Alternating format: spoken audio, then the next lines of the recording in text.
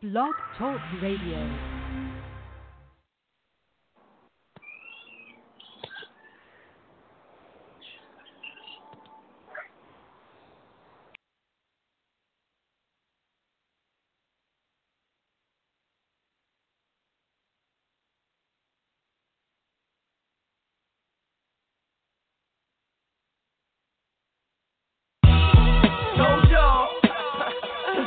Timothy, you heard?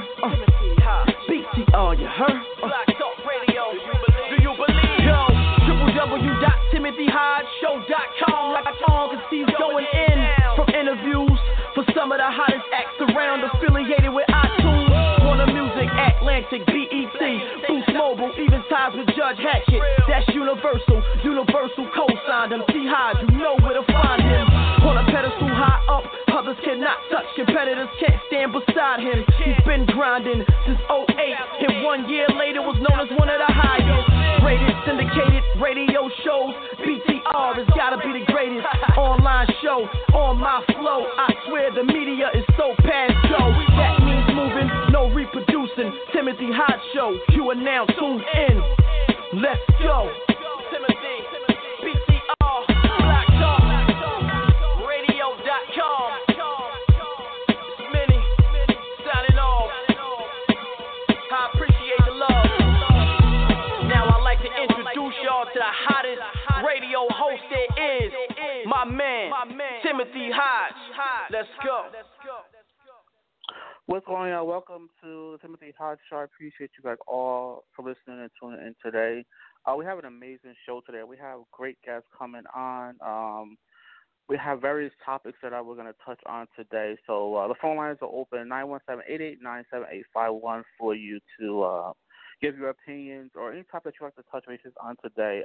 Please feel free to call in. Let me see. Chris? Yep. How are you, man? I'm good, man. How you living? Good, man. I appreciate you, man, for taking time out, man. I'm gonna, ladies and gentlemen, Chris, just hold on a second. We have Chris Grant here, man. He's a reality TV star, man, comedian, educator. Chris, man, thank you, man, for taking time out, man, to come on the show, man. Hold on for a second, 1 second, okay? Okay. Hello? Yeah, I'm here. Hello? Yeah, Carlos? This is TL. This is TL. TL. Mr. Holmes, how are you, man? I'm good, man. How are you?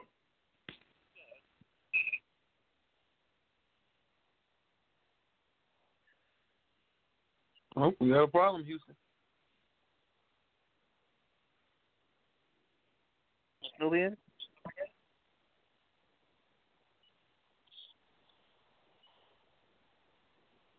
Yes, I'm here.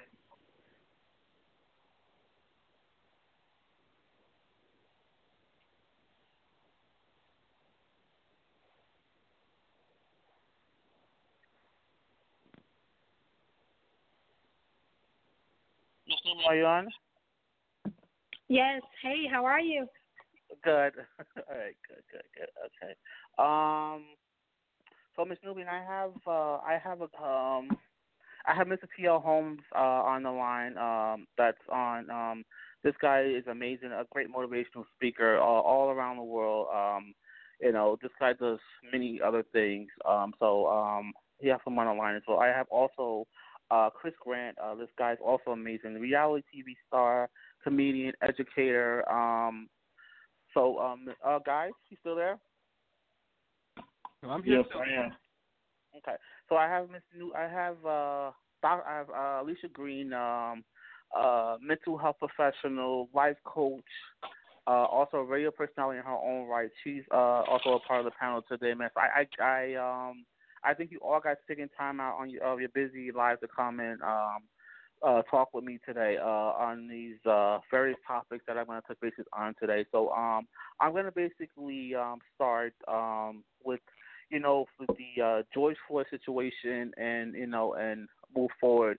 So again, George Floyd situation, he was buried maybe, I guess we would say maybe not in a good week, and then you have the Rashard Brooks situation that just recently happened, and then you have the guys that were hung. I believe it was a Santa Monica, somewhere in California.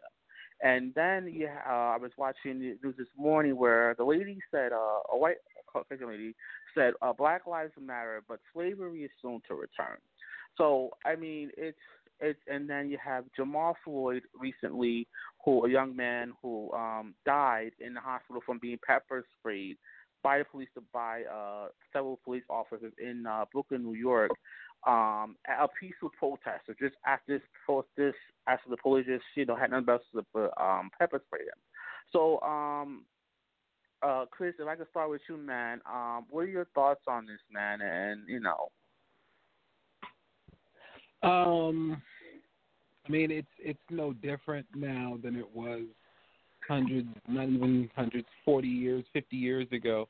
It's just a matter of everyone having access to information now. We're coming up on Juneteenth tomorrow, and, Juneteenth celebrates the announcement of the federal order that was signed 2 years prior to an actual announcement made in Galveston, Texas, to let slaves know that they have been legally free for 2 years. Like, all this time, you had no idea that you were illegally enslaved. And I feel like everything that's been taking place up until the last couple of weeks, starting with George Floyd's death, has been the Juneteenth of 2020. Like you finally have realized, dude, I'm being enslaved and slaughtered. And it's now at a point where I am going to tear some shit up until you guys get it right. And I don't blame anyone who's angry. All right? And I think that this is an awakening. It's a reckoning. And people will have to deal with this. And they'll have to make systemic changes. I'm not going to blame police for what's happening in this country, because the police is the smallest pawn of this entire system that is perpetuating what we are living through right now. It is the way the Constitution is set up to protect certain people from other people and to protect the interests of certain people from other people's interests. That must be redefined and amended in order for us to decrease the amount of police presence that is in our neighborhoods, which is causing them to treat certain people in certain neighborhoods as animals or any kind of caged beast, if you will. And quite frankly, it's at a point where, okay, you want to treat us like a caged beast? We're going to let this bitch out. All right. Chris, hold on 1 second. I'm going to bring Anita Pierce on. She's my cousin, but she's an amazing individual, a public advocate for Brownsville, New York. She's the owner of, let me get this correct, 11375. Anita, you on? Hi, good evening. How are you? Good. I'm going to introduce you to the panel. I know we have some more coming up, but we have Chris Grant, a reality TV star, a comedian, educator who was speaking momentarily. We have T.L. Holmes, a great motivational speaker. We have Miss Nubian, Alicia Green, who's also a motivational speaker herself, a life coach, mental health professional. I'll give everybody a chance to speak in 1 second. Chris, you want to continue where you left off, man? No, I finished the surface of the thought. I'll open up the floor. I don't want to go on rambling because I done wrote 4 essays already. I can keep going. Okay. Mr. Holmes, you want to give your thoughts on what I mentioned, or? Well, yes. People have to understand that we're not our ancestors, and I think that they're getting a good taste of that right now. Our ancestors, unfortunately, was kept in the dark. They was uneducated for the most part, and they was kept from education. Well, we are educated now. we know how to spell, we know how to write, we know how to talk. We have our own businesses. We have, we own our own homes. We own cars. We know how to go to school. We are actually running schools. We are principals. We are deans. We are owners of schools. So it's a different coin. And the problem is, when you have a lid on a pressure cooker, at some point pressure is going to explode. Unfortunately, we are dealing with the repercussions of that. And what I want to say is that we have to stand in our power. When I say stand in our power, meaning not to be overrun by our emotions, but be overrun by our intellect. There are ways that we affect change, and then there are ways that we affect being heard. So I think we have made our point, or we're making our point by being heard. And I think the turn that we make now is, how do we let our voice become more than noise? And I think the way that we have our voice become more than noise is we start using our hands. We use our hands to write laws. We use our hands to pen changes in our democracy. We use our hands to vote. I know a lot of people say, well, their vote don't count. Well, we see what happened when our vote didn't count, because we didn't vote. So I think that we should at least do something different. You cannot expect anything different to happen if you do the same thing. Right. I'm gonna okay. So hold on one second, Miss Alicia. As from all what's going on now, from a mental health perspective, what are your thoughts on this? And what are your advice? Your comments to those who are suffering mentally from this, who has never went to a psychiatrist or went to a therapist. What are your thoughts on it, and on how to handle all this? Because it's consistently now.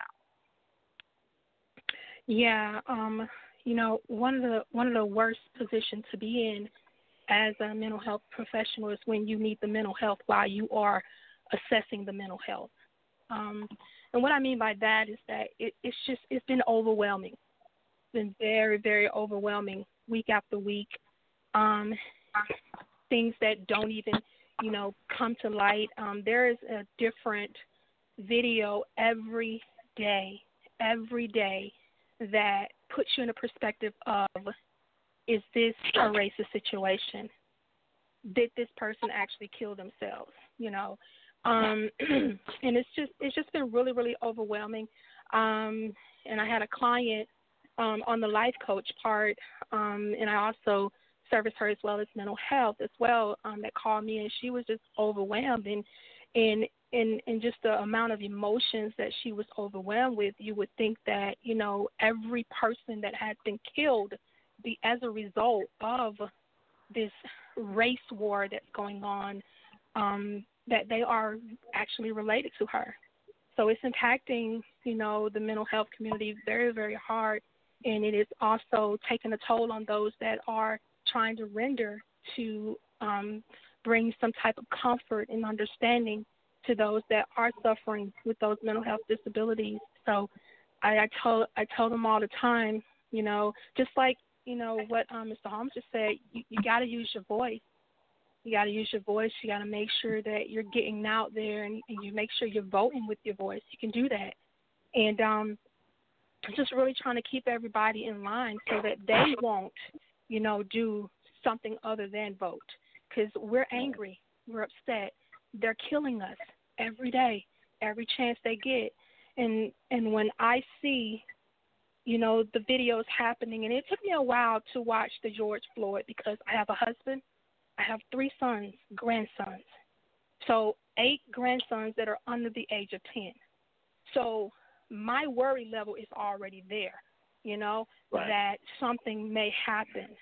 So I just tell everybody, just make sure you are extra careful while you're out here, because they are killing us. And make sure that you use your voice, just as Mr. Holmes said. Right. Anita, are you still there? I'm still here. Okay, so I want you just get in your opinion, your thoughts and personas on the topic. So, good evening, everyone. I will start by saying that I personally do not and have made a choice not to expose myself to additional trauma by watching any of the videos that are circulating on social media, on the news, etc. Because one of the things that I recognize that, what we see can definitely have an impact to our spirit, our being, and our attitude. So while I am watching still pictures, which tell the story, and we all know how a number of these stories have unfortunately important for me in transferring and not transferring, generational trauma to my child, that I choose not to expose myself to what's happening. Now, that does not mean that I'm not aware, that I'm not conscious, because I am an avid reader, and so I make sure that I stay in tune as to what's current by making sure that I read instead of, consistently exposing myself to, the trauma that is out there. I agree and echo all of the additional sentiments that have been, spoken. And I also want to add the importance of, completing the census. Oftentimes within our community, we think that voting is not important, but also completing the census and making sure that we do our due diligence, and especially in this pandemic, especially, being that there are so many mixed messages that are being spoken to our community, that we, at least lend a hand to be sure that our communities are counted. I happen to, be born and raised from Brownsville, Brooklyn. There are so many negative narratives that are spoken from that particular community, but the beauty that I see in changing some of the narrative that does exist within our communities is making sure that we truly support each other, especially in this time of need. So, I think about all of the new hashtags that are coming out, and I think about all of the businesses that are now creating these narratives or putting out these statements that, we are all, we matter. And, for some, particularly as we have, our private conversations, it's often, for me, and particularly if it's true, especially if we see these statements that, some of the big brand organizations that are, putting out these statements that, Black Lives Matter and all these other things. But for me, and even within my circles, the question is, are those statements really genuine? And how do we hold not only these corporations and the government and our elected officials accountable, but how do we hold ourselves accountable as well to be able to support each other, really and truly support each other? So, when I think about how I can do my part, I'm on a weekly broadcast for specifically targeted for residents in Brownsville every week. Since this pandemic, one of the things that I've been talking about is the importance of the census to make sure that we are voting in this upcoming primary, which is on June the 23rd in New York. The other thing that I talk about is, just making sure that you check in, do basic things like check in on your neighbors. Are you supporting the Black businesses that are within your community, or are you, a part of the issue of damaging, the area in which you do live and which you do have to go back to? So I make it a personal goal for me, on a weekly and daily basis to see how I can be supportive to our community, and not just giving lip service, but also making sure I hold myself accountable, make sure that we are holding our elected officials accountable, and also these companies in which we spend our dollar. We have to hold them accountable as well. If I could bring up this issue here, I know we had the George Floyd, the Eric Gardners that have made the worldwide news, but there are small issues that happen in our urban neighborhoods that did not ever reach the media, that are even bigger than the George Floyd matters. So we have to also look into those areas as well, because those areas, some people, they get away with that every single day. Like, they kill an individual, and they get away with every single day. But there's people like George Floyd matters there because everybody knows about it and gets so much spotlight that we know about it. But there are small little things in urban that never get the spotlight that we also need to focus on. Chris, you still there? I am still here. Chris, if you could speak about, I know you at some point you were also an educator besides the. Hold on one second. Let me get Andre. We have Andre Bellows on the line.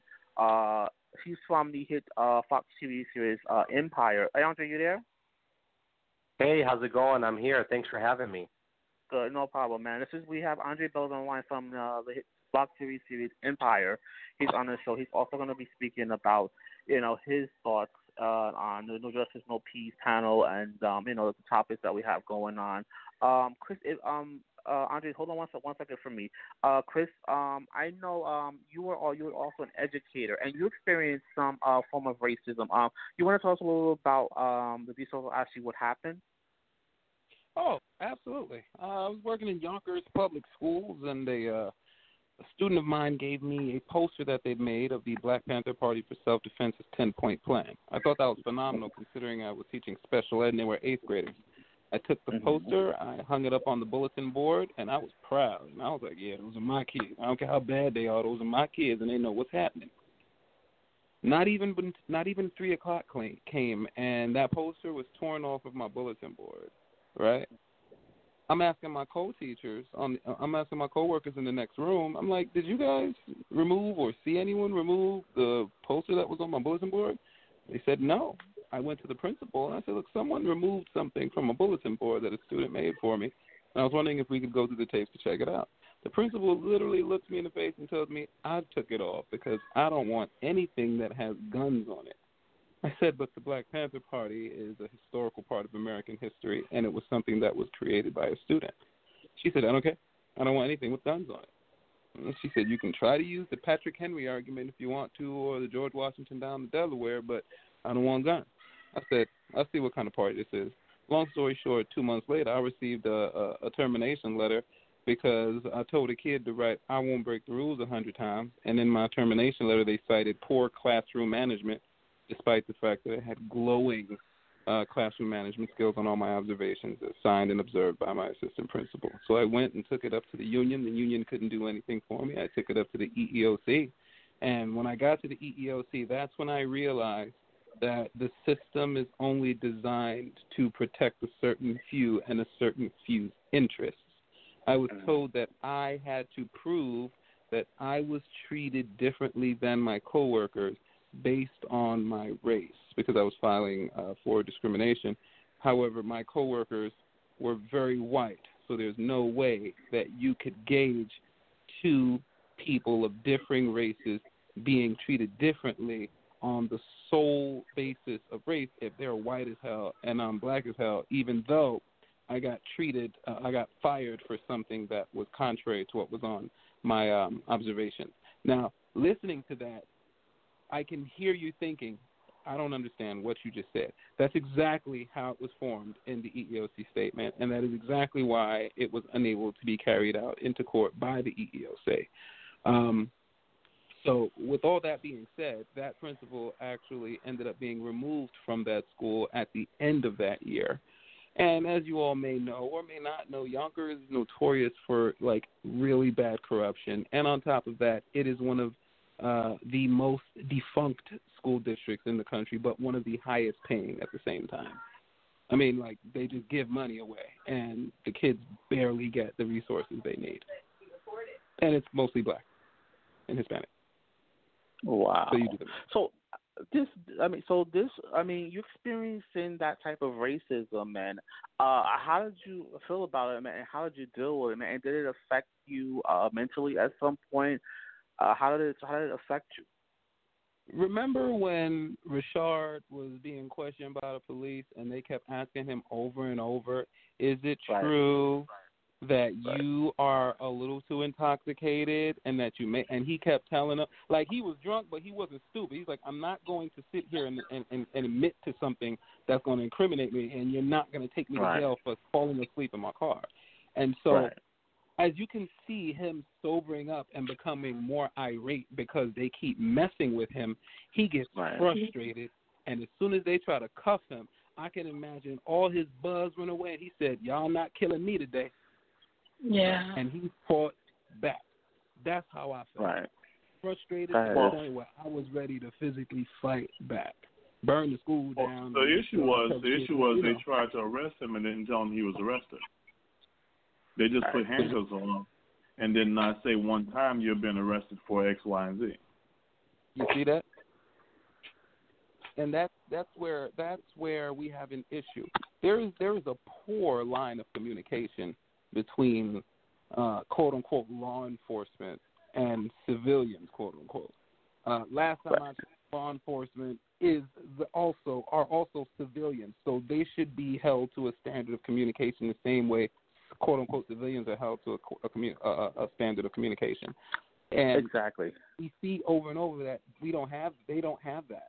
And I'm not going to blame them. I'm going to blame the establishments that employ these people because they're not putting up strict enough measures to make sure that they're qualified individuals. Right. Here's my thing. There are, in my opinion, I'm not a huge fan of law enforcement, but there are no good cops. And I say that because if you can stand by and watch an officer beat someone and without grabbing them or any interfering and stopping it, then you're just as guilty as that officer that committed that crime. I'm with you all the way. You know, you can't. I mean, so there are no good cops. I mean, I don't care what you do in the city. You do raise money. You do activities with the children, take pictures. That doesn't please me at all. That's not enough for me. That doesn't please me at all. That does not make you a good cop. So, I mean, you know who's a good cop? Chris Dorner was a good cop.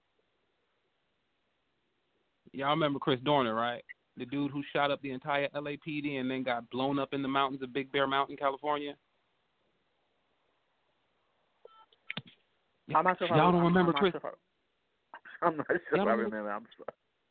Oh, man. So Chris Dorner was an LAPD cop who reported some misconduct by his white partner, a female, and the LAPD fired him for it, and they wouldn't reinstate him even though he went to court and filed all the paperwork appropriately.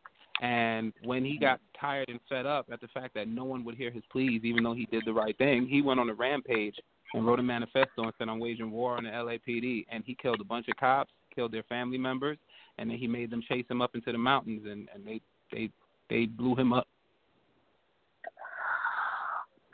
I don't remember that. And he did the right but thing.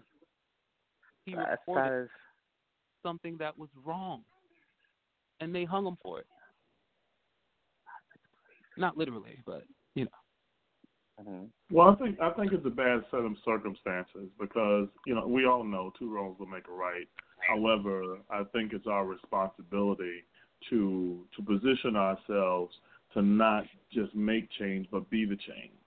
I think it starts with how we are training individuals, the education we're giving them, the resources we're giving them. Because again, cops are on. They go through a lot. They go through a lot mentally. They go through a lot, emotionally, and they are faced with so many different set of circumstances that the normal person in a normal life is not. However, I think it's our responsibility as their responsibility as their employers, the states, the government, to make sure that cops have number one, the right training, number two, counseling. because you can't walk around with all this animosity built up in you because you're going to explode, just like we exploded.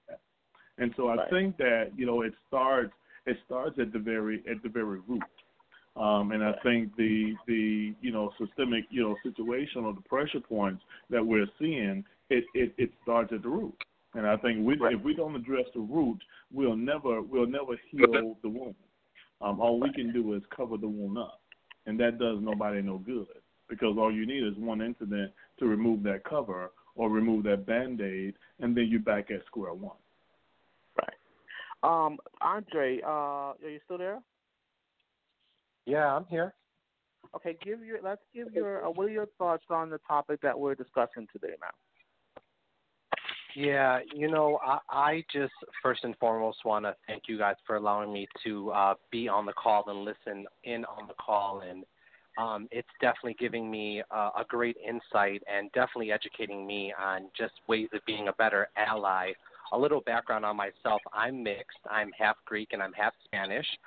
But most people would not know I was Spanish just by looking at me. So I really saw white privilege growing up. And it was extremely unfortunate seeing other people being treated differently for no apparent reason.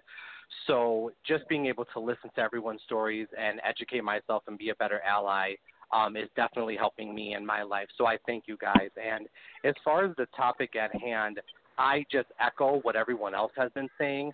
I think that we have a systematic problem with racism, not only within the country, but more deeply in the police departments. And if there's one thing I could change, it definitely would be that. But I definitely think that some de-escalation training needs to be put into play, and these cops need to be held accountable. That is what we're seeing because everyone has a camera now. What is going on has been going on for a long, long time. It's just now being filmed, and I think Will Smith said that famously. So I just echo what everybody's saying and grateful to be able to listen in on the conversation. And I definitely think that officers who are racist do not deserve a place in law enforcement. It's just too dangerous. Right. If I could, Anita and Mr. Holmes and Ms. and Alicia, who are parents and grandparents of small children. So I'm gonna start off with this an actual thing that happened. So I had my nephews and nieces in the park, and so I happened to be a white guy behind us, and it was a Spanish couple behind us as well. So the white guy sneezed. So my nephew goes, "Oh my God, you have coronavirus! Oh my God!" So the guy just got up and he just left. And I mean, it was so sudden. All I could do was like, wow. So I mean, and he only goes by what he. And this is not just from the news that he's seen. It's on the cartoons to keep safe. Wear a mask. It's on the cartoons that he watches. This he's getting the information from. So I mean, and if I can start with you, man, as a mother of a young child, what are your thoughts on that? And how do you raise your child to, the right way to say, listen, this is wrong, even though you see this is not the right way? So again, I try. My goal as a parent is to first try not to transfer any of my traumatic experiences that I've grown up with onto my child. So when I think about essentially what I am exposing her to, it's about conditioning and transitioning information and fear to her, which I don't want to do. It has been an experience while we have been in this pandemic that we have, additional responsibilities now to be, if we were not already, homeschooling our children, in addition to, trying to figure out how we are going to, manage our child's overall well-being because, like it or not, as a parent, our children are, they mirror and they feel and they experience, what we expose them to. So, for me, how I am raising, my daughter is that, I try to minimize, what she is exposed to. Like, that is my responsibility. I don't put that, on anyone else's back except what I'm to do. So as it relates to this virus, like, she knows that, if we are going out, that we have to wear a mask is for safety of ourselves and others. I try not to scare her, with, what's been happening with this virus because, I'm already, there's a lot that we don't know about it. So I just aim to try to minimize, what I am exposing her to. And so, that's what I do in terms of my parenting. I don't, deny her. Like, if she asks me questions about it, I tell her the truth. But, on a day-to-day, what we have in our household, we're not running TV. We're not, on, the iPad, et cetera. It is, I really try to minimize that because we are in a time where there's high anxiety, high stress. So my goal to try to minimize it transitioning to her is to limit what's being exposed to, and that is what has helped me, to kind of minimize some of the excess that's out there in my household. Right, Miss Alicia. Yes. All right. So I want your thoughts on my statement I just made. As a mother of two black men, a grandmother of very young grandkids. What are your thoughts on that? And them being exposed and seeing things, and it's not just with the news they're watching. It's they stated in the cartoons that are aired for children. In certain music for young children, it's being played in there. Coronavirus, wear your mask. Wash your hands this many times. It's in the cartoons. It's what are your thoughts on this and them being exposed to this, whether they're Yeah. One of the things that my oldest daughter, my grandson, she educates him very, very, very, very much on coronavirus. So he's very educated on that. But his encounter with racism was when school started last year.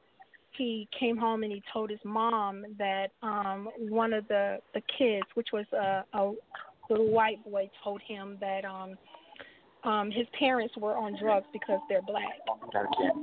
And his response was, after he talked to the teacher, and the teacher was asking him, are you okay? How do you feel? And he said, I'm okay. He just wasn't raised right.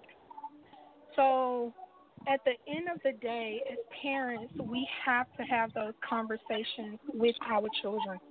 It's unfortunate that you have to sit an 8-year-old down and say, hey, look, this is what happened. This is what's going on. And you kind of prepare them for the possibility that they may encounter racism because it's not going away. We have the people that are racist are raising the racists, and they're raising it, and it keeps going and going and going. So I feel like you just have to talk to your kids and let them know exactly what's going on, and that way they're able to recognize when they're being treated unfairly, when things are being said to them, and they don't take it as a joke. Make sure you bring an attention to, if you're at school, your teacher. So in ending, one of my youngest grandson, who happens to be mixed, his mom is mixed, black and white. His grandmother is white, and he's used to being around his white grandmother all the time. So I had him a couple of weeks ago, and we were leaving my oldest daughter's house, and there were two ladies walking down the street, And he kept saying, hi, hi, and he noticed his window was up, so he rolled his window down. He said, hi, hey, how are you? He's used to speaking to white people because his grandmother's white, so he thought it was okay. But they looked at him, turned the nose up, and kept walking. And he's only 4 years old. And he said, Grandma, I spoke to them. Why didn't they say hey? So it's like when kids are used to good and then they have to come out in this world and experience the bad, and as grandparents and parents, we just got to keep them informed, even at the age of 4. You have to have that conversation in some shape or form just to let them know you did nothing wrong, you know. That's on them. They didn't speak. It's okay, you know, and so that they won't feel bad and have those feelings of why this person did not speak to me. Of course, he'll learn once he gets older, but it is very evident that racism is here, and I think that, again, we just got to keep our kids informed, and if they're able to understand what's going on, keep feeding them that knowledge so that they won't overlook the racism that's happening in this world. It's sad. Right. Mr. Holmes? Yes. Can I have your input on that, please? Well, yes. Well, I grew up in foster care. I was in foster care since I was 5 years old. Wasn't adopted until I was 12. And so some of the things I had to deal with as a young child kind of position you to understand a little better the injustice part or being treated differently, whether you are bullied, whether you are ostracized, whether you are child abused or what have you. But the way I talk to my kids is number one, the first thing I do is let them have their voice. Let them vent to me. Let them talk, unrestricted. Whatever they want to say, just explain to me how you're feeling. Because I have a son that's 24 years old, and I have a daughter that's 16, and I have 3 grandkids. And so in talking to them and allowing them to speak, my daughter, is taking it a little, harder than, my son is. However, I think me, number one, allowing her to have her voice and to be expressive to me is very important. Because again, we are faced with, just like we're faced with the coronavirus that we've never, expected or knew was coming. This is something that we did not, look for in our society on this magnitude. This is new to our generation. Yes, it's opportunities, but however, it was sparked by a bit of violence that we wasn't prepared to see, I think. And so then the next thing is, after I let them have their voice, I also help them channel the right way or the best way to allow that voice to take root, to take feet. What do you do with the power of your voice? How do you be the change that you want to see? How do you get involved? Now that you see how real this is, what can you bring to the table? What can you do as a person to contribute to the positive change that should happen? So if you say that this is wrong, what can we do to make it right? What can we collectively do? What can we partner with, what's happening in our movement to make sure that that your kids don't grow up in this environment, or my grandkids don't grow up in this environment? Right. If Chris, you still there? I'm right here with you. Yeah. Okay. As an educator, man, and we now, since this whole pandemic has happened, we parents have had to educate their kids in their homes. For those kids who are at home with parents who don't have the educational skills, who are just on the same level as being educated as their child, who can only read but on a first grade level, what are your thoughts on that, man? I came across a few parents who listen. I don't know this. I didn't have much education. That's why I sent my child to school every single day. And now the fact that they're not in school and it's up to the parents who being emailed loads of work, classroom work to be completed by this day, that they who have no help. What are your thoughts on that, man? And how and I'm sure it has some effect on the young kids who can't get the education they deserve because they're not in school. And to my understanding, they're going to be passed on to an upper grade, but have really very little education about the previous grade that they were in. What we're speaking solely towards the current state of education and the curriculum at hand, right? We're not talking about the social skills. I mean, it's an unfortunate situation. We're doing our best to try to remedy a wildly, circumstantially unforeseen occurrence. And while it's very difficult for parents to help, just being responsive to the teacher, if they're a good teacher, of course, goes a long way with regards to making sure that, the work is adhered to.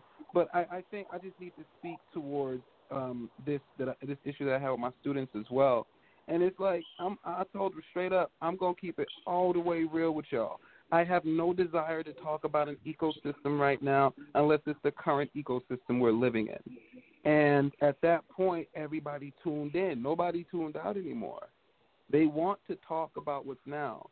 And if you are a meaningful educator, you're going to take this opportunity in history to live this opportunity in history and educate about what's happening now, because you're not going to need a critical lens essay come July or August or September when it's time to graduate high school because all the seniors got a free pass, or it's time to graduate college because most of them got a free pass if they weren't able to get through the online learning portion.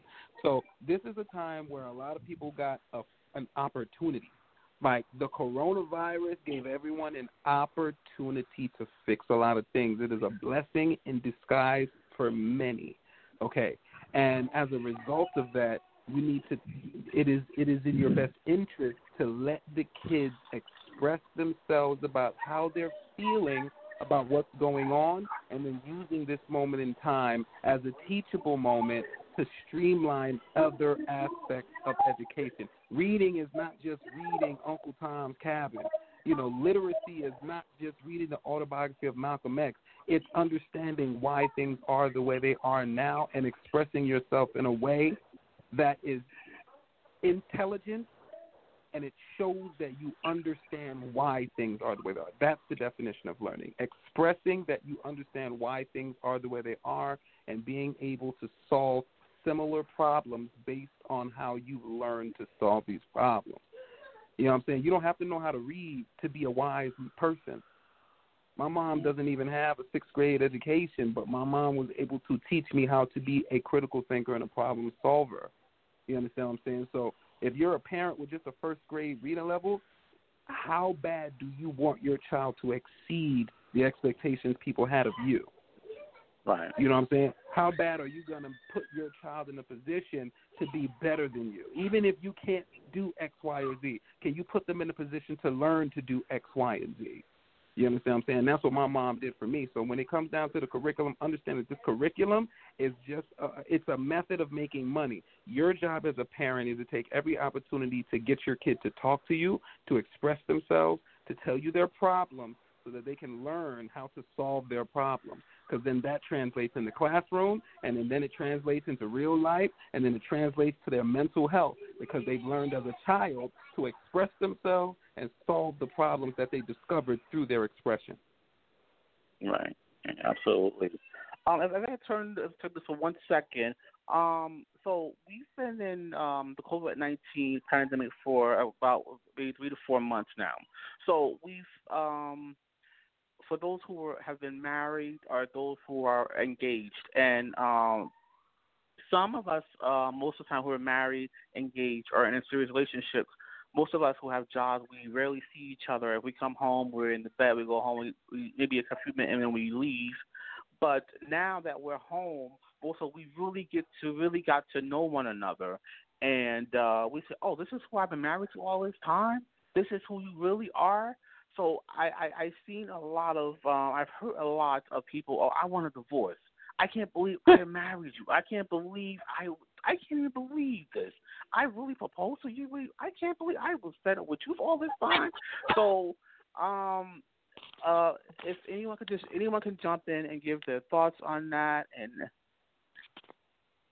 I mean, listen. Hey, look. Oh, I'm sorry. Go ahead. Go ahead. I'm sorry. No, please. I think all of us wanted to jump in. Yeah, we was ready. Okay.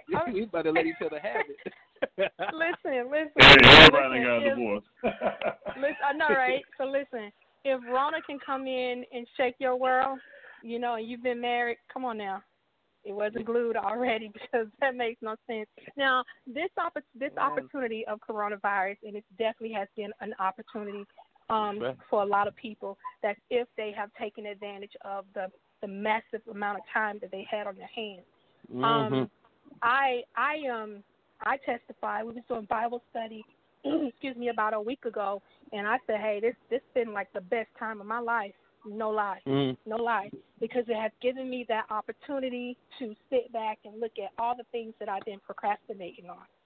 It has given me the opportunity to go ahead and you need to do something. So I said that if people don't come out of coronavirus with something new, something brand new, something's wrong. But coronavirus can't shake up a marriage. I'm gonna tell you that right now. If anybody have allowed it to come in and and split it down the middle, I mean, something was already wrong. It doesn't take a virus to do that. Say amen to that. That's Say right. amen. Mm-hmm. I am if I may chime in, just really year of being married, and my husband is a paramedic with the New York City Fire Department. So I'm a full-time entrepreneur and a mommy. So I agree about and a reawakening of our love for each other and for our family as a whole. I think for us, I spend time together, because prior to the virus, I was traveling, and meeting with clients. So, we were always on an off schedule. But because, I had a chance to, to really sit down and have, this time where I can really revive and rethink how I want to be a wife, how I want to show up during this pandemic, during this whole entire, shift in the world, has made it a little bit more spicier for us. We have a lot more, when he is home, we have a lot more time where we can spend quality adult time, and just, okay, we got to get, lunch or dinner, or, the fly-by-night that we've been doing. So I think that this has been, added a little bit more fire to our relationship. And I definitely agree. If you were going into this this pandemic, and you are, figuring now it's time for a divorce, then you probably shouldn't have been with that person from the begin with. Hey man, that's real right there. That's why I take my time out here on these streets. Because the last thing you want to do is actually get to know somebody and don't like it. Like, but you still, one of the may things not that like your partner, but you'll love them forever. There you go. Part.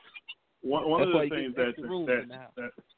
one of the things that stuck out to me during this time is that it really gave me a chance to be with me.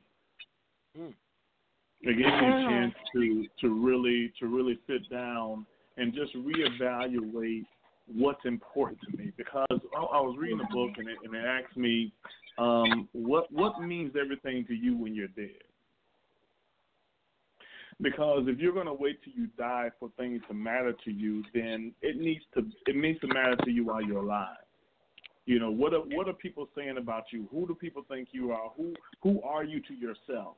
Because if you're not a loving husband, if you're not a dedicated friend, a loyal friend, and that's what you want people to say you were when you're dead and they're talking at your funeral, they should be able to have those same type of conversations when you're alive. You know, that my father was a great father. He was there. Well, are you there now? And so one of the things that I was able to do is just realign myself. And I actually started this process last year. And I thank God I'm very fortunate of the work I do. It's more digital than brick and mortar. And so, you know, we wasn't affected as much as everyone was with the COVID. But, you know, it allowed me to readjust myself so that, you know, when the young lady said first, we should not come out of this situation the same way we went in. Because we should take that time and really focus on repositioning ourselves economically, reposition ourselves educationally. You know, I took time and I've gotten some certifications. I've put some plans in place, and my whole thing is we have to position ourselves to be on top. Right. We have to position ourselves to be on top and never go back. Put things in place in your life that's going to cause you to push you forward, that's going to cause you to go forward into your destiny, cause you to go forward and position you to leave legacy. Because that's what it's about now. Because, you know, yes, a lot of people are dying, but what are they dying with? What are they dying leaving behind? How are they positioning their families? Are they putting their families in deeper debt, or are they liberating their families? You know, what are we doing for our next generation so they don't have to have the struggles that we had?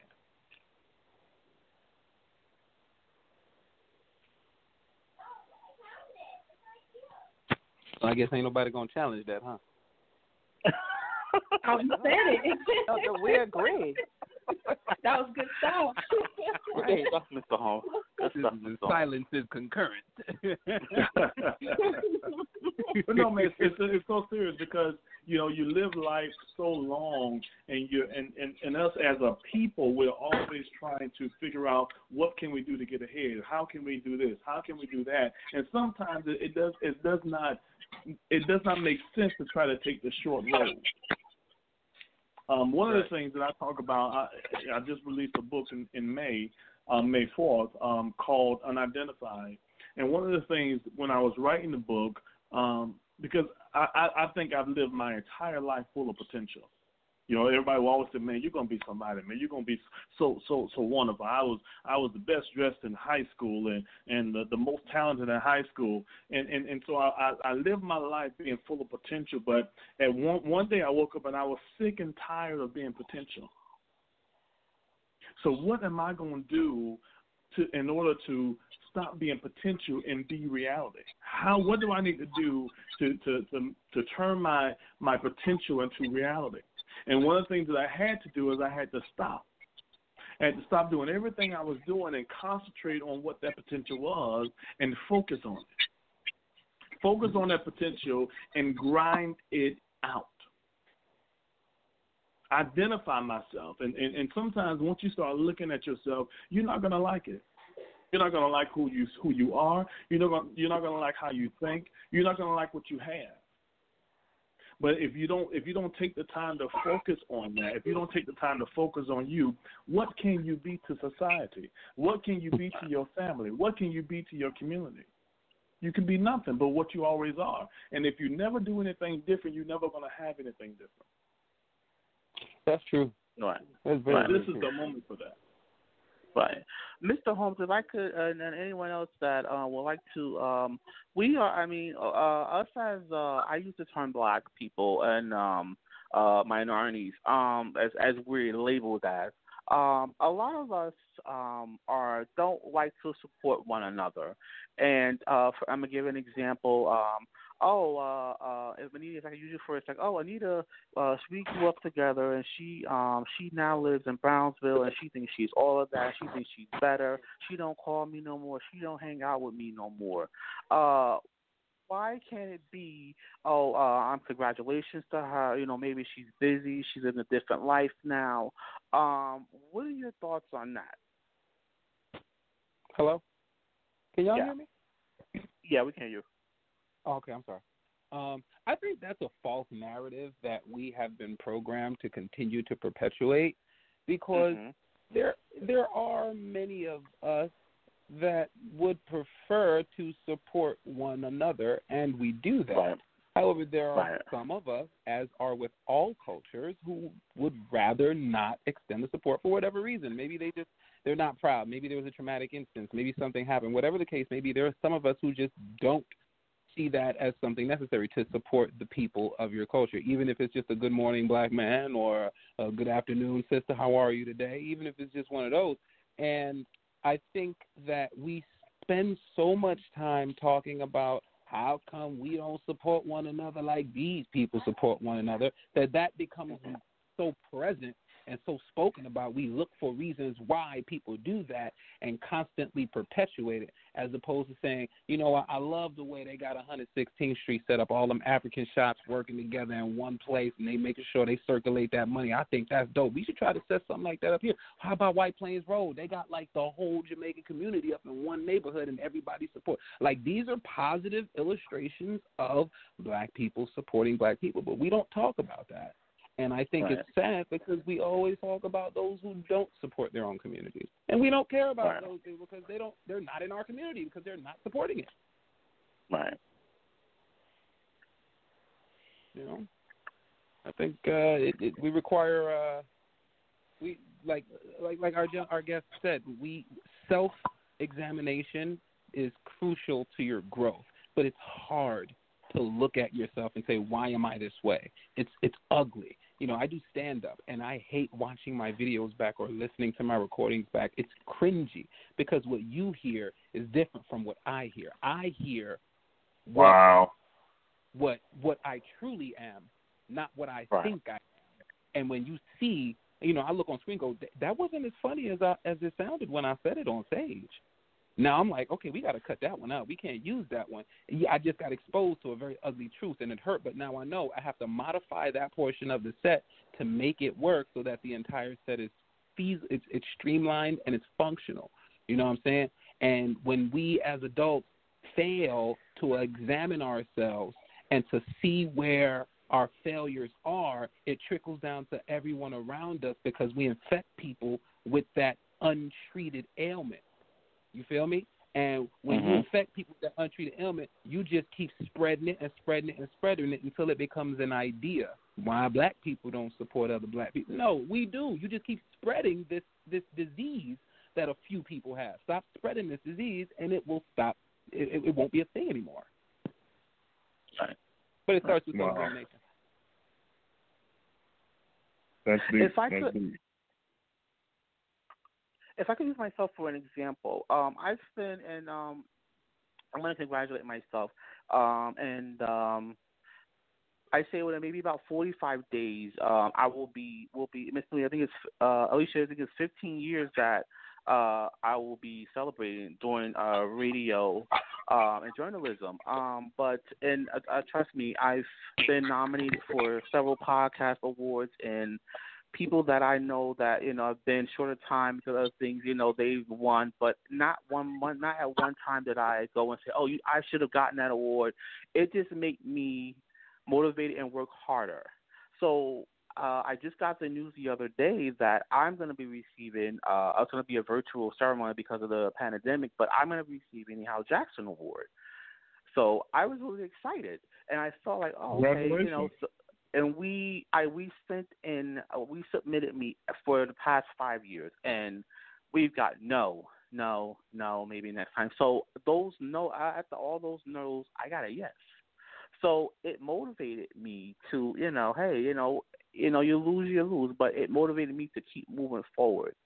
So I say that to say, you know, whether with all that's going on, it just motivated me to keep being more successful and to use my platform in a proper way. And I want to get another topic before, you know, I'm not going to keep you guys forever, but what I don't use my platform for is to support people that go out and start trouble. And I use this example. So the fact that we got the George Floyd situation going on, Rashard Brooks matter going on. So I'm an individual. I go out. Oh, I hate you. I see the car. I hate you guys. All you guys should die. And I start kicking on the cop car. I throw bottles at the cop car. And then when something happens, it goes, oh, Tim, I need you. I need to come in the show. I need you to help me with this.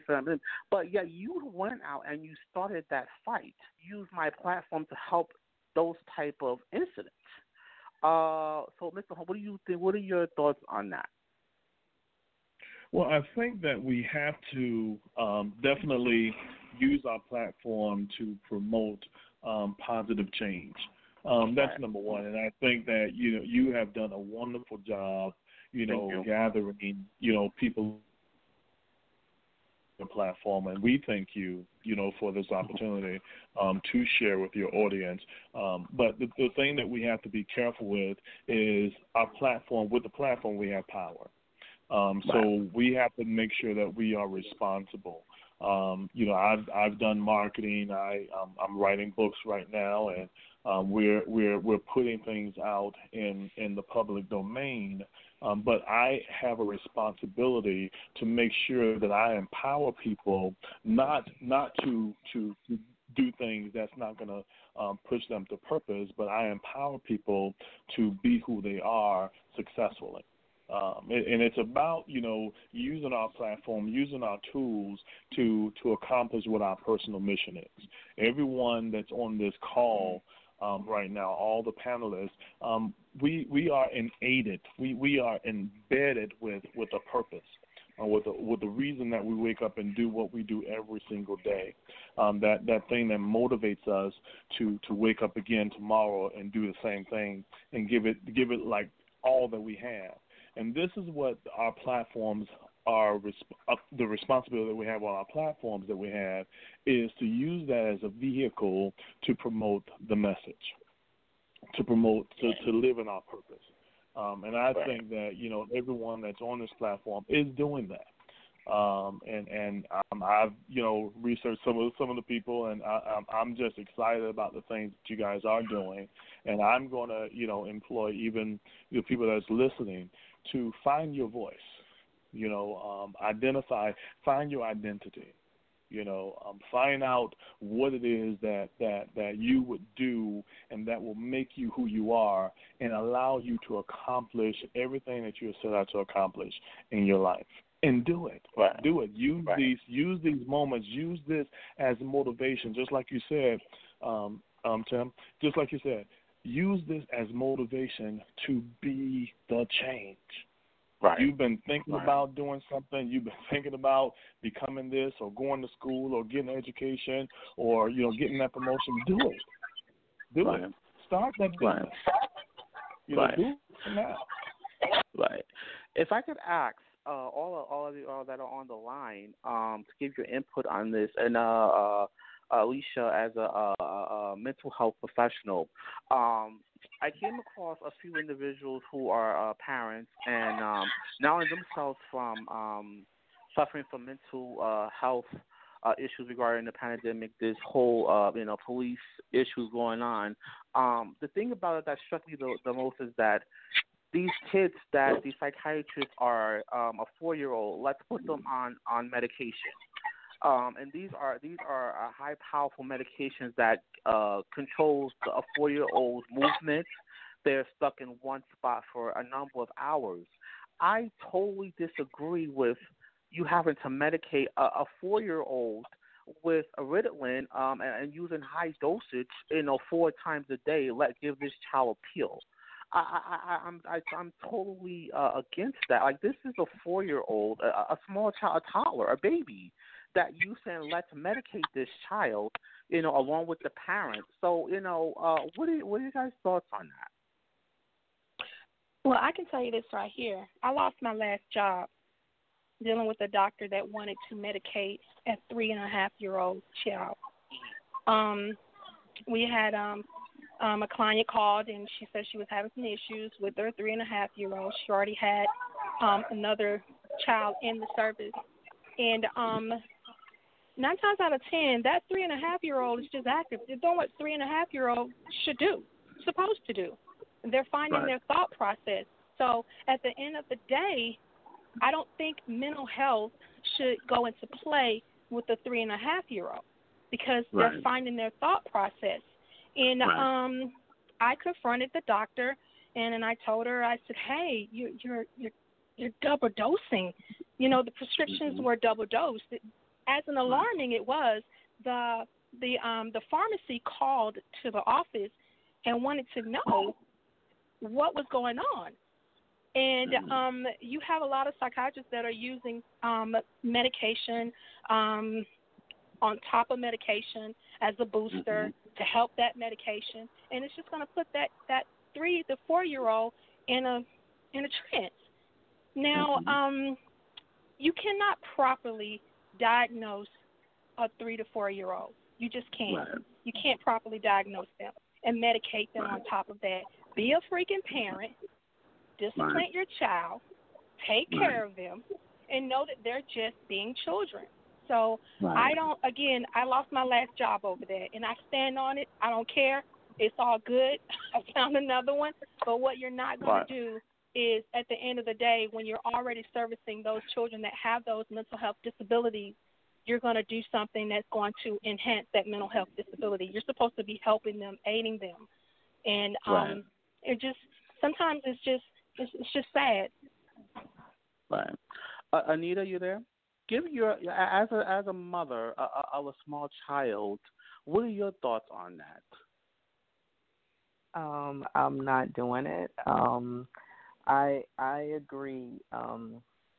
You know, being a parent is one of the, I feel is just one of the greatest blessings that I have had, thus far on my journey. And I just think that it is my responsibility, to ensure that we provide the best options. Medicating is not, I believe it doesn't resolve, whatever behavioral issues or things that may be happening at that child for that time.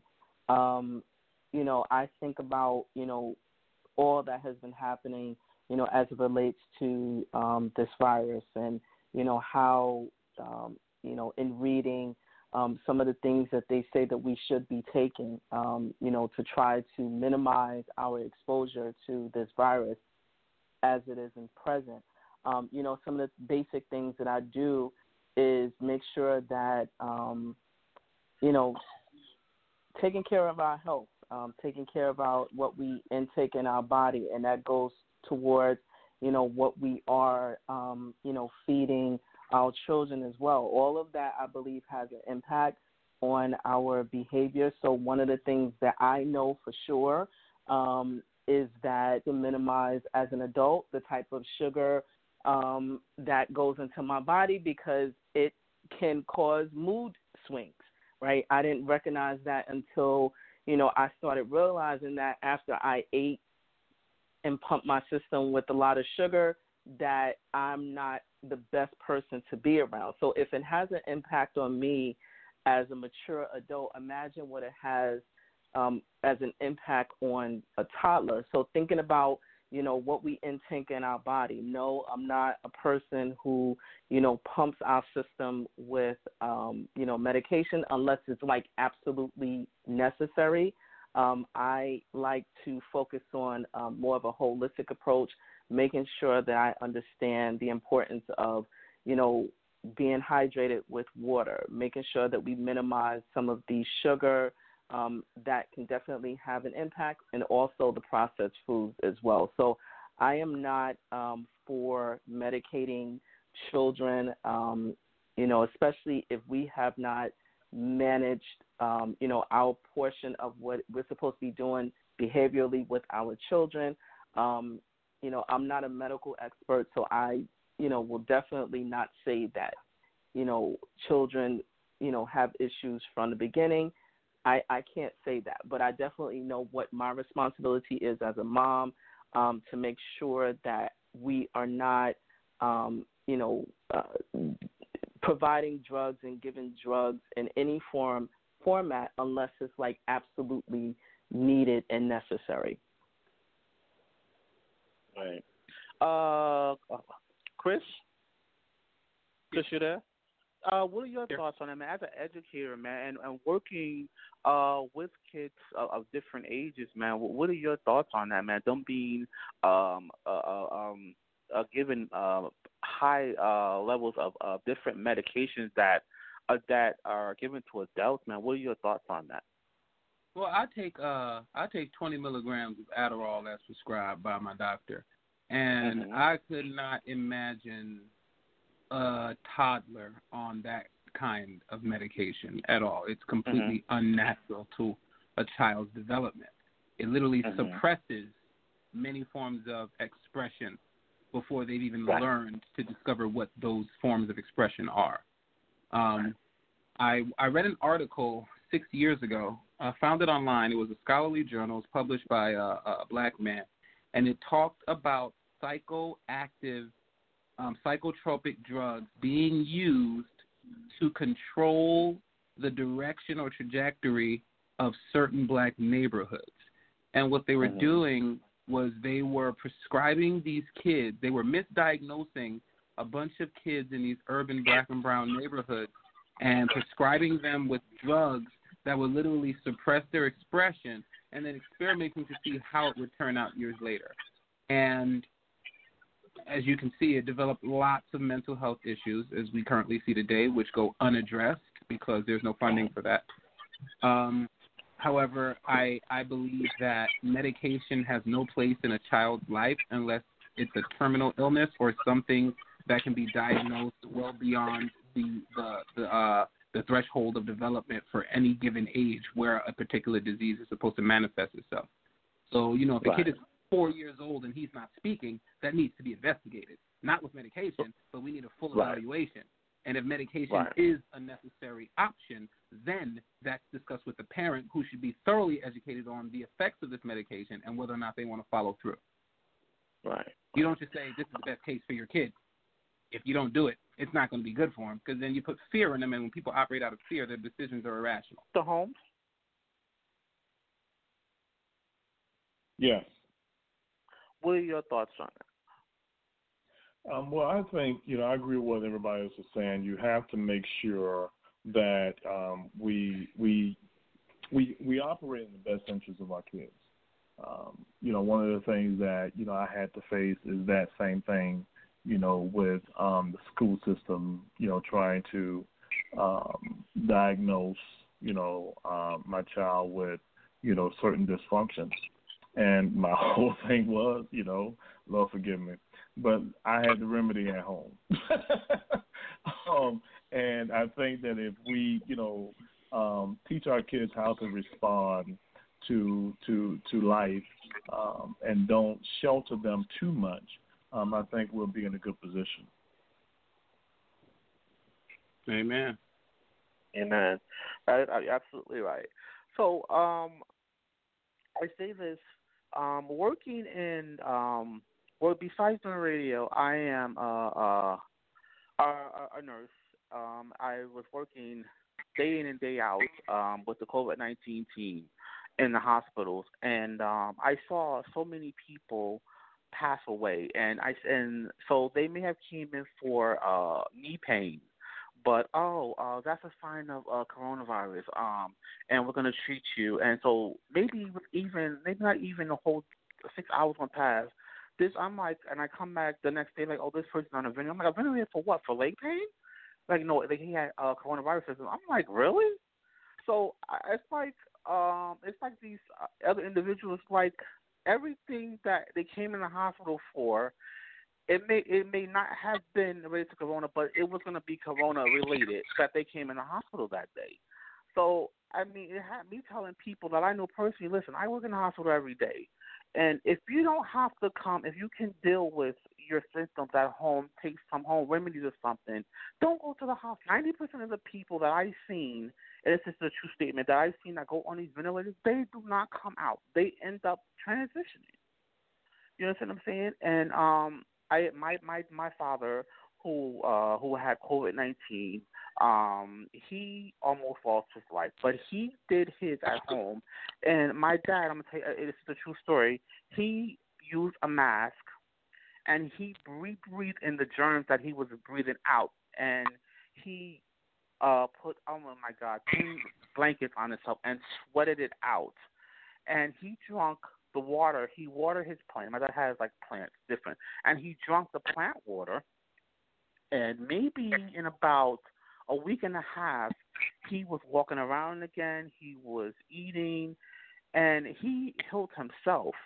So and he took thorough food. So if in fact if you can take the home remedies and to cure this, why does everyone have to go to the hospital just if they get a cough or and end up dead? I mean it's pointless to me. Can I speak to that? Sure. I want to finish your thought. I just wanted to let you. I want to speak to that. Go ahead. So, I did a gag video on my Instagram a couple of months ago when the coronavirus, in March actually, when the coronavirus jumped off. And I dressed up in like this really militant shirt with a black tan and some sunglasses, and I was impersonating a really militant Umar Johnson, right? And one of the things I mentioned, and I said it as a joke, but I sincerely mean this, is that there are so many different reactions to the coronavirus. Like the coronavirus that comes from China does not yield the same reaction as the coronavirus we've seen in people that are coming from Europe, right? So we come to the United States and we see that there are people who are old. We say, oh, these old people compromise immune systems, they're sick, it's going to attack them because they're weak. Then we see people who are young and seemingly healthy. Wow, this guy seemed like there was nothing wrong with him. I don't understand how he could just catch the virus and die. And that's when it hit me, and I said to myself, this seems like a genetically engineered virus that attacks very specific genetic markers, which is why you get different reactions among different people of all ages and all ages and health conditions. Then, about a week ago? Actually, this week, the NIH posted a study that the risk of getting severe cases of COVID-19 can be linked to, you guessed it, genes and blood type. Okay, so it's not far-fetched that what you're thinking is actually true. Was this something created by the government? Hello, they gave blankets out with smallpox in them on purpose, okay? They've been creating germs for a very long time in order to develop weapons that won't destroy the earth but will destroy people. This is nothing new, all right? And on top of that, when you look at all of the admissions that go into many of the admissions that go into the hospital, when it comes to COVID, a lot of the restrictions have been lifted off of hospitals and insurance companies so that they can quickly process COVID claims. Anyone with a respirator, a ventilator attached to them upon entering a hospital, their insurance company will build out the wazoo. I mean, this is the biggest money grab that anyone has ever done in the history of this country, and nobody is talking about it. Everyone is in fear, locked up in their house, depleting themselves of vitamin D, ruining their immune system, not exercising, eating poorly because they're afraid to go to large supermarkets to get the food they deserve. The farmer's market is closed because it draws crowds, and people are going to sit here and actually continue eating up what the CDC and the federal government is telling them, when you know damn well the people who are living here, the indigenous peoples, were able to heal themselves, fix whatever ailments they had, heal broken limbs using some plants and some herbs and some sea moss and salt water, and you telling me you can't find a cure for cold 2.0? Come on now. It ain't that deep. It's about understanding that you're being slapped in the face. They tell you don't wear nothing but the N95 because the N95 is the only thing that can filter the microbes. Then they tell you, you know what, the blue surgical mask is cool. You put that on, that'll help stop the germs from coming out your mouth. Then they say, you know what, just put a rag on your face and go out and do what you need to do. Just put this rag on and make sure it's wet too. That, like, come on, man. We just do it. Like okay, whatever. Right. Was that Chris? Was that Chris? That sounded like Chris.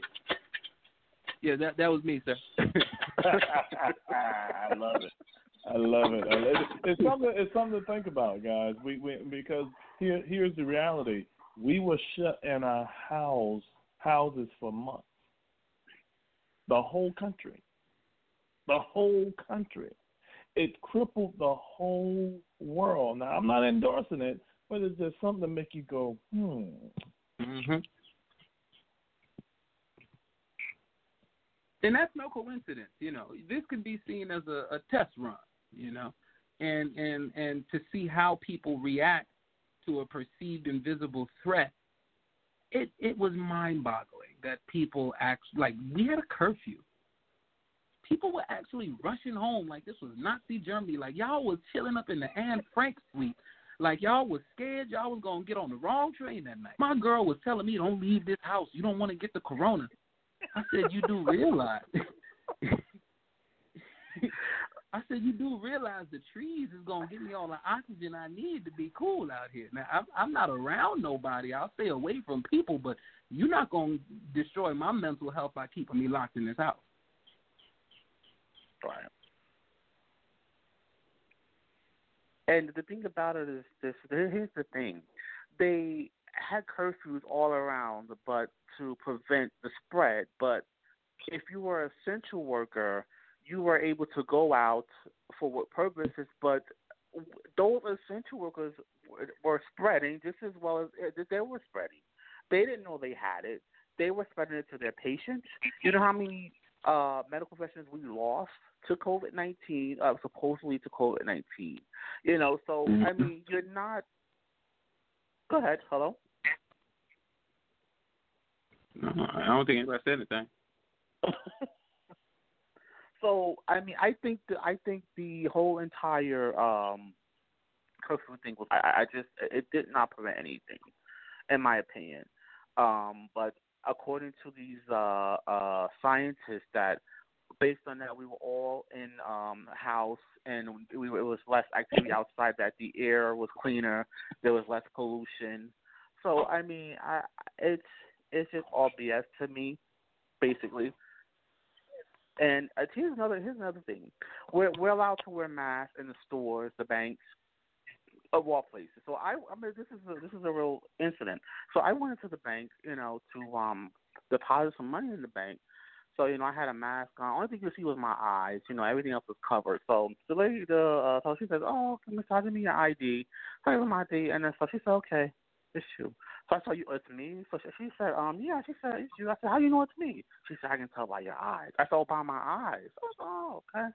I mean, so I'm wrapped up. You mean to tell me I'm wrapped up? Everything's wrapped up. You see my eyes. You know that's me on the ID. It was just crazy to me. Has that happened to anyone else that has went into a place that they have used their ID and they just say, okay, we know this is you?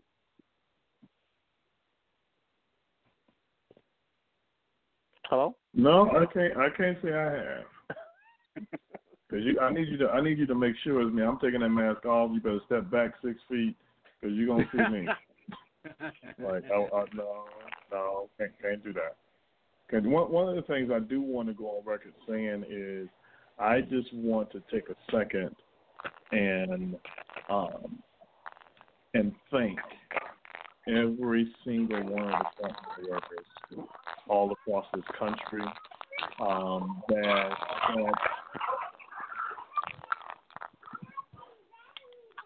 I want to thank every single of the frontline workers that's on this call, that's around this country, for your commitment to helping us get through this pandemic. Whether you provided a solution or not, you were there. You showed up every day, and we all want to say thank you. Thank you for that. You did not have to go back to work the next day, but you did. And it takes a lot of courage, it takes a lot of perseverance, and it takes a lot of heart and dedication. And so we all appreciate every single thing that you have done and are doing. Thank you. Thank you so much. So, Mr. Holmes? Yes. So if I could get your input, man. So we got all this going on, man. how do you think we can see change? I think change starts with us. And dealing with the protests, dealing with the pandemic, I think that it starts with us. We have to, at some point in our lives, take a pause and do a real evaluation of us. One of the things that you should not try to do is fool yourself. If you broke, you know you're broke. If you don't have the education, you know you don't have education. If you are not where you want to be, you know that. Own that. Because you can never be anything different if you don't know who you are right now. You have to have a starting point. And from that, spend the time to educate yourself. Spend the time to do the research. Spend the time to become who you are. And I talk about it, on three different levels. You have to prepare yourself for where you want to go. You have to package yourself for where you want to go. And then you present yourself. A lot of times we have people that are trying to do something different, and they're presenting themselves before they're packaged properly. They're packaging themselves before they're properly prepared. And so you have to make sure that you do it in sequence. You prepare yourself, you package yourself, and you present yourself. And I talk about this in my book on Identify, how to unlock the power of your brand, the power of who you are. And so it's very key to answer your question. I think that if you want to be change, if you want change to happen, you have to do something different, and you have to first be that change that you want to see. Chris? Yeah. How do you think we can see change, man? Even though we're consistently seeing blacks being murdered, blacks being hung, shot, killed, stabbed. How do you think we're going to see change, and what do you think we have to do to see change? I think that we require formal written resolution that we can take to Albany and present, and then moving forward present to the federal government and Congress and push for amendments to not only state codes but also federal codes that provide protections across the country. I mean, they hear us, and now it's time to put it in writing. What do you want? All right, we hear you. What do you want? What are we going to do now? The leadership that we had in the 60s and the 50s was crucial and essential because it was a bunch of young, talented, outspoken, and authentic black men who were not afraid to die. And in doing so, they staged every ounce of protest that we saw with a plan devised behind it with demands. We need a plan with demands. The protest is the first step. Now we need to ensure that we have a written outline for what we want. And I wrote one in my essay entitled The 7 Steps of Sanctuary. If you'd like to read it, I'll be sure to share the link. Anita, can I have your input on the... Go ahead. So I just wanted to add in, because I echo all of what was stated in terms of making sure that we are aware and educated to ensure that we are effectively ourselves, starting with ourselves to make change, because if we're not prepared for, any type of battle in terms of like mind, body, and spirit, then we, pretty much won't be able to compete and play in the sandbox. I also want to just, think it's important for, those who are parents, entrepreneurs to engage, a little bit differently and not be afraid to be able to, ask the right questions, ask for support where we need and don't know, because oftentimes we may be ashamed to ask for help and support where we need And as it relates to, the current happenings in our communities, that we just make sure that we figure out a way that we can contribute, because, everyone may not, want to protest, or may not, have the energy or the spirit to do so. But definitely, understanding what our skill sets are, that we'll be able to add value to the cause in any way, whether we write, whether we have, a variety of different platforms to be able to support collectively, moving, our causes forward, because it will be a shame, for me, and even as I've had, a variety of conversations, that, all of this is happening and we don't have the type of progress that we are looking for, because we don't understand and really know what is it that we really want to see going forward. Right. Alicia? Yes. Can I have your thoughts on that topic? I say accountability all the way around, from the trash man to the president of the United States. Doesn't matter. Not only for impact more. Everybody's born with a gift, and we have to start spreading it. We have to do more than just impacting ourselves. We have to lend our voices to others. Again, as I go to my first statement of the hour, it's all overwhelming, but we have to stay praying and stay encouraged to what's going on, but also never forget the awareness that is around you. We all just have to make sure that we're doing our part, putting our hand in and making a difference. Andre?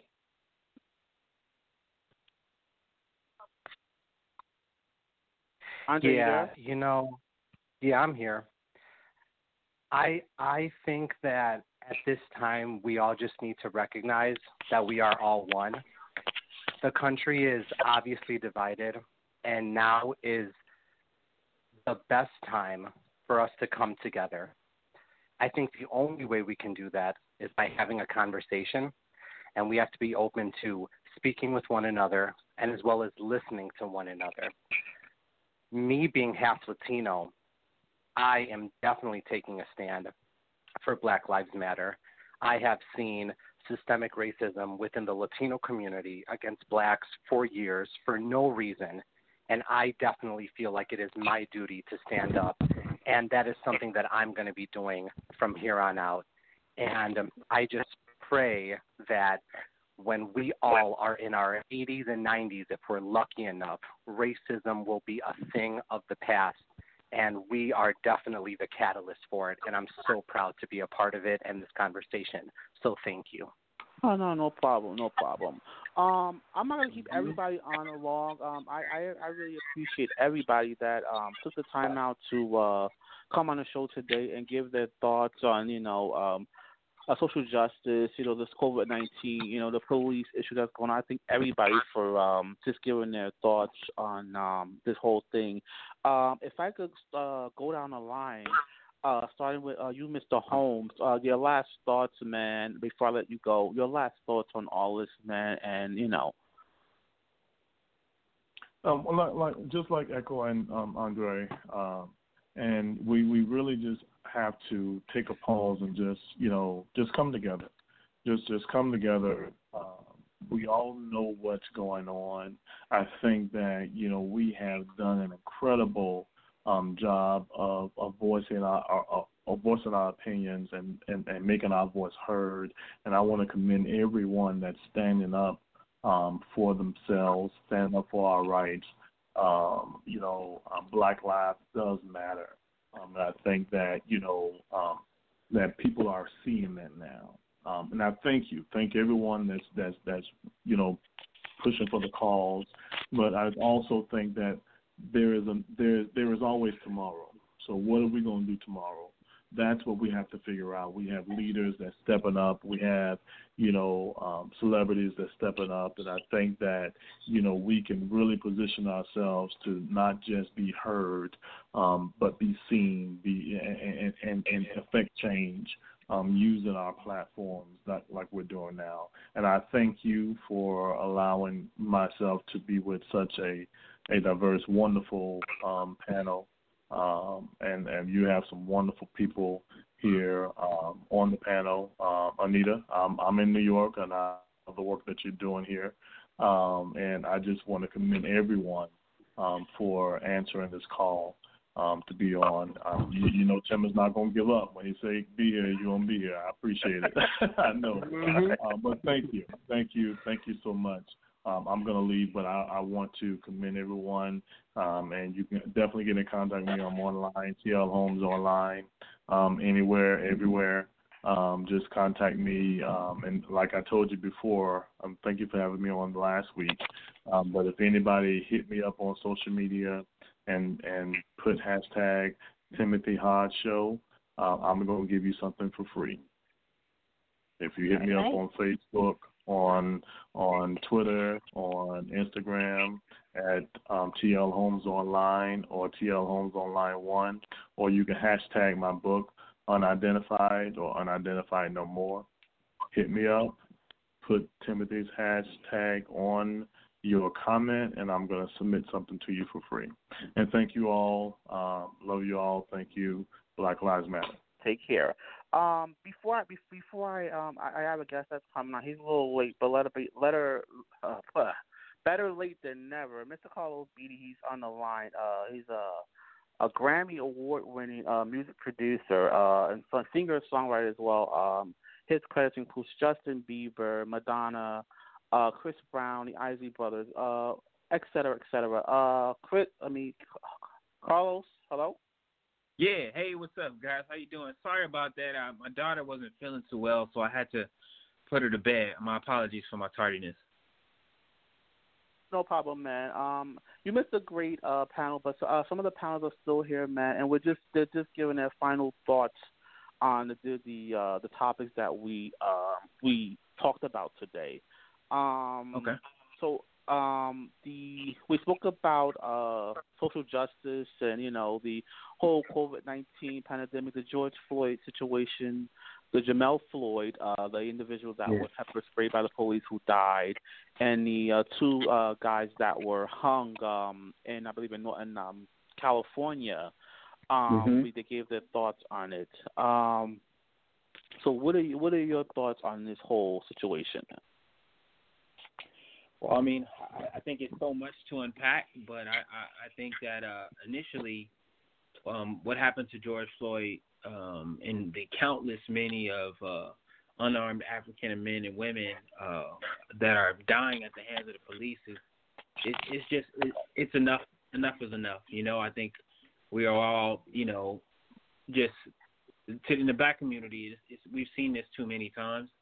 And I think at this point we're coming to a point to where we can't turn a blind eye to it. We can't keep hearing from other people saying that this is an isolated incident, because it isn't. This is something that is a trend that has been happening in this country for far too long.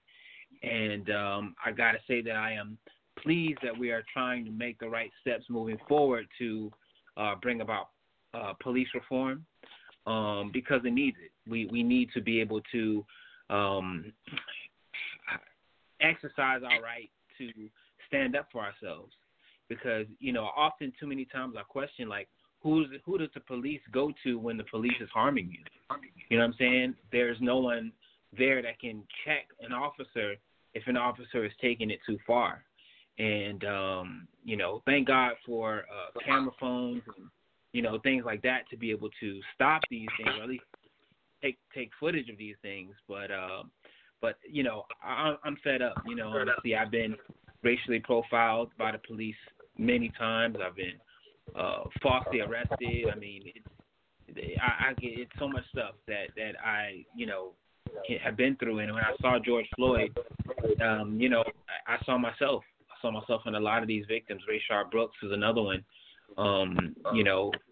We at this point, there has to be enough is enough. And I think that what you're seeing with the protests are a lot of people that are outraged, and this is time for an uprising. And I think we are seeing today, I believe, what our, civil rights leaders were hoping was going to happen in the future. Right. Alicia, your last thoughts? My last thoughts are just to kind of piggyback off of what he said. I think what's happening now is everybody is opening their eyes and they're opening their mouth. The conversation has been silent, for so long, or just passed by, like, okay, they're not doing anything. But I am happy that we are making some noise. And I encourage, everybody that's listening to continue to make the noise at the top of your lungs, because at a certain point they're going to get tired and they're going to do something. They're going to do what they should be doing. It's unfortunate that we have lost so many lives, and I hope we don't lose anybody tomorrow, because I promise you every time I turn the television on, something has happened, whether it's national or local. It has happened, and it's just sad of what is going on. What I'm trying to do in my community through my nonprofit is to continue to educate and inform everybody of what is going on, and to be aware. And if you're ever stopped by the police and you don't feel safe, you can always dial 911 and ask for a supervisor or a lieutenant to come to the scene. And you can advise the officer that, hey, I have called for backup. You don't have to do it. Because it's crazy at some of the videos that I've seen. It's like it's no backup. Sometimes there's no backup. Like nobody else is calling 911. One is because they feel like 911 is already there. But 911 and the people that they send are the problem. So get somebody else out there. You have that right to do that. But I'm hoping and I'm praying that everything starts to turn around, and everybody that's done wrong is being held accountable, send them to jail, prison, whatever type of punishment that they're going to get, because they can't keep killing us. They cannot keep killing us. Not fair. Right. And I'm just glad that I'm seeing a lot of protesting. I'm seeing a lot of people that are angry as hell. Hey, you got every right. Every right to be angry as hell. And you know what's even a doper too on top of that, what you said? That not only are people showing their anger and these cops are being held accountable, but they're actually being brought up on criminal charges, right? And that's the dope part. You feel me? Like, when have we ever seen police officers charged with a crime that involves shooting someone black? Never. Right? And now we're finally seeing it. I think that's so amazing. It's it doesn't mean you're going to be convicted, but now you have the same responsibility as we do. You have to prove that your action was justified as a matter of self-defense. No different from anyone else. I think that's awesome too. Right. I agree. Anita, your last thoughts? Last thoughts would be, just for, to ensure that we are continuing the good work that we all are doing. I actually want to just thank you for the opportunity to be able to come onto your show and to support what you are doing. Congratulations on your award, because I think that it's well-deserved, even though you got many no's before you finally got a yes. So kudos to you for continuing to do the work, and doing your part in allowing voices to be heard. Secondly, I think that, going forward, that it is my hope and that my prayer that we, continue to have the courage to do the work, because I think that, in life that courage, it requires us to show up, and that we are showing up not as imposters but as ourselves. So I want to thank you all for, allowing me to share my voice, and just, keep pushing, because I just think that it's important for consistency, to be able to, put a dent into, what we envision the new world to be. Right. Thank you, Anita, for coming on the show. I really appreciate you so much. Carlos? Yep, I'm here. Back to you for a second, man. You touched bases on, man, how you were racially profiled, man. Being falsely arrested, man. And that's perfectly similar to, this, they pulling Rashad over and other individuals over, man. If you quickly, man, if you could give your, how you felt about when you were in that situation. Man, to tell you the truth, I felt helpless. I felt like that my rights didn't matter. And it was really disappointing because all through school people tell you the cops are here to help you and here to protect you and all of these things. But what if the people that are designed to protect you actually are falsely accusing you or trying to hurt you? So, for me, I got started as a street performer, as a singer. I'm one of the most harmless guys you'll ever meet. And right. To have, my little tip box, singing out in the streets of Savannah, Georgia, and to be forced to leave, because someone said I was selling drugs or they accused me of selling drugs, which was farthest from the truth. And to, have to leave, which, was my God-given right to be on, anywhere I wasn't doing anything illegal or anything like that. So to do that and then to, when I tell him and I question an officer and officers, why are you arresting me? And then they just put me in handcuffs, it's really like, your faith kind of goes away. But it was a lesson that I've learned, and many lessons after that, through my travels, to even in California and LA and being profiled in Los Angeles. I've just, I've realized that, I just have to be extremely careful about, just everything that I do. When I get pulled over by a police officer, my hands are, I am shaking, I'll talk to my wife on the phone and I'll call her before I even cut off the car. I say, honey, I'm getting pulled over. So I'm just letting you know. So if anything happens, I called you and let you know what's up. And I tell her I love her, because it's that scary for me because, one day you can get, a cop that's very, argumentative and wants to cause harm. So for me, it's scary. It was very, like I said, just I had no protection at that point. But there are no words for it, and I think that I each and every day I really, when I see these killings and I see these murders, I put myself in those positions every single time because it could have been me, it could have been any of my friends, it could have been my brothers, it could have been any one of us. Right.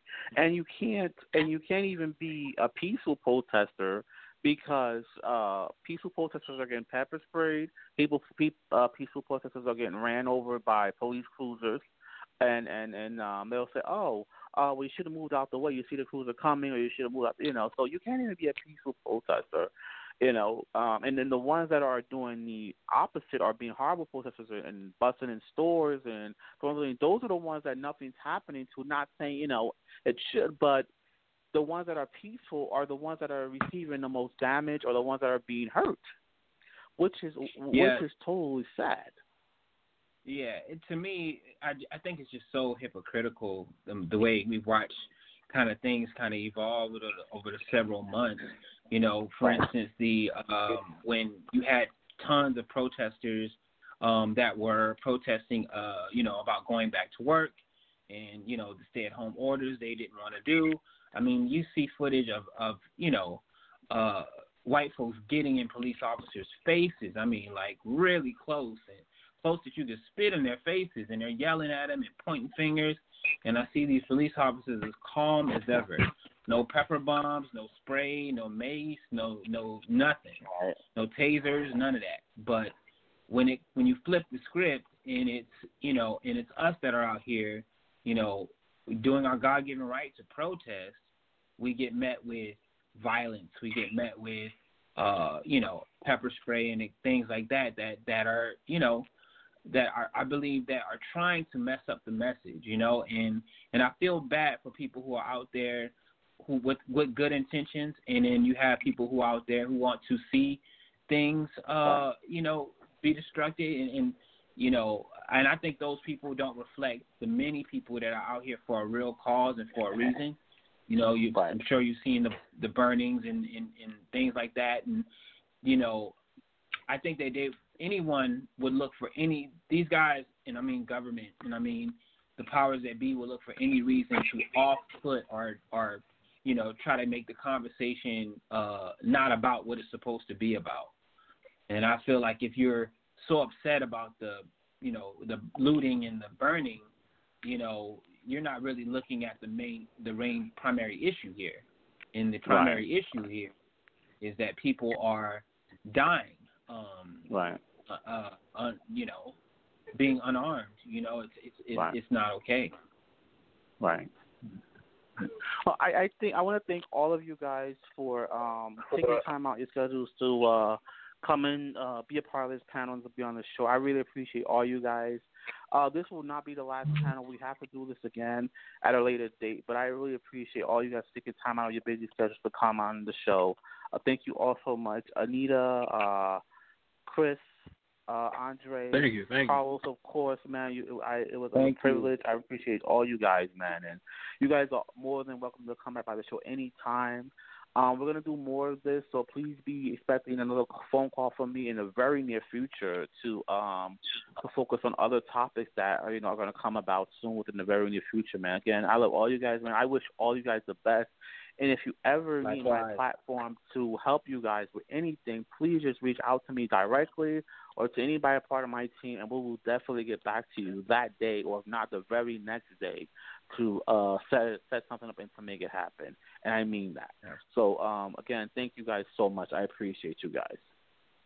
Keep doing your thing. Appreciate you, bro. All right, man. You guys take care, man. Stay safe. All right.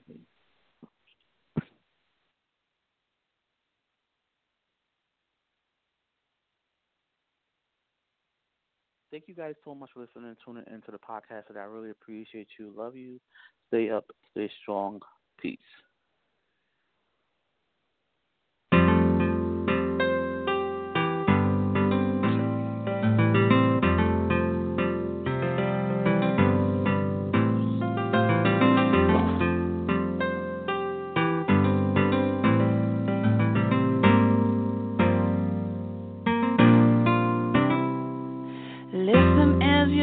Unfolds, challenge what the future holds.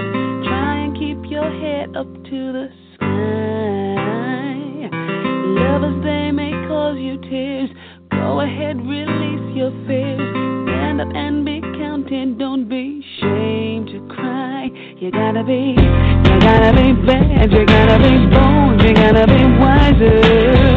You gotta be hard. You gotta be tough. You gotta be stronger. You gotta be cool, you gotta be calm, you gotta stay together. All I know, love will save the day.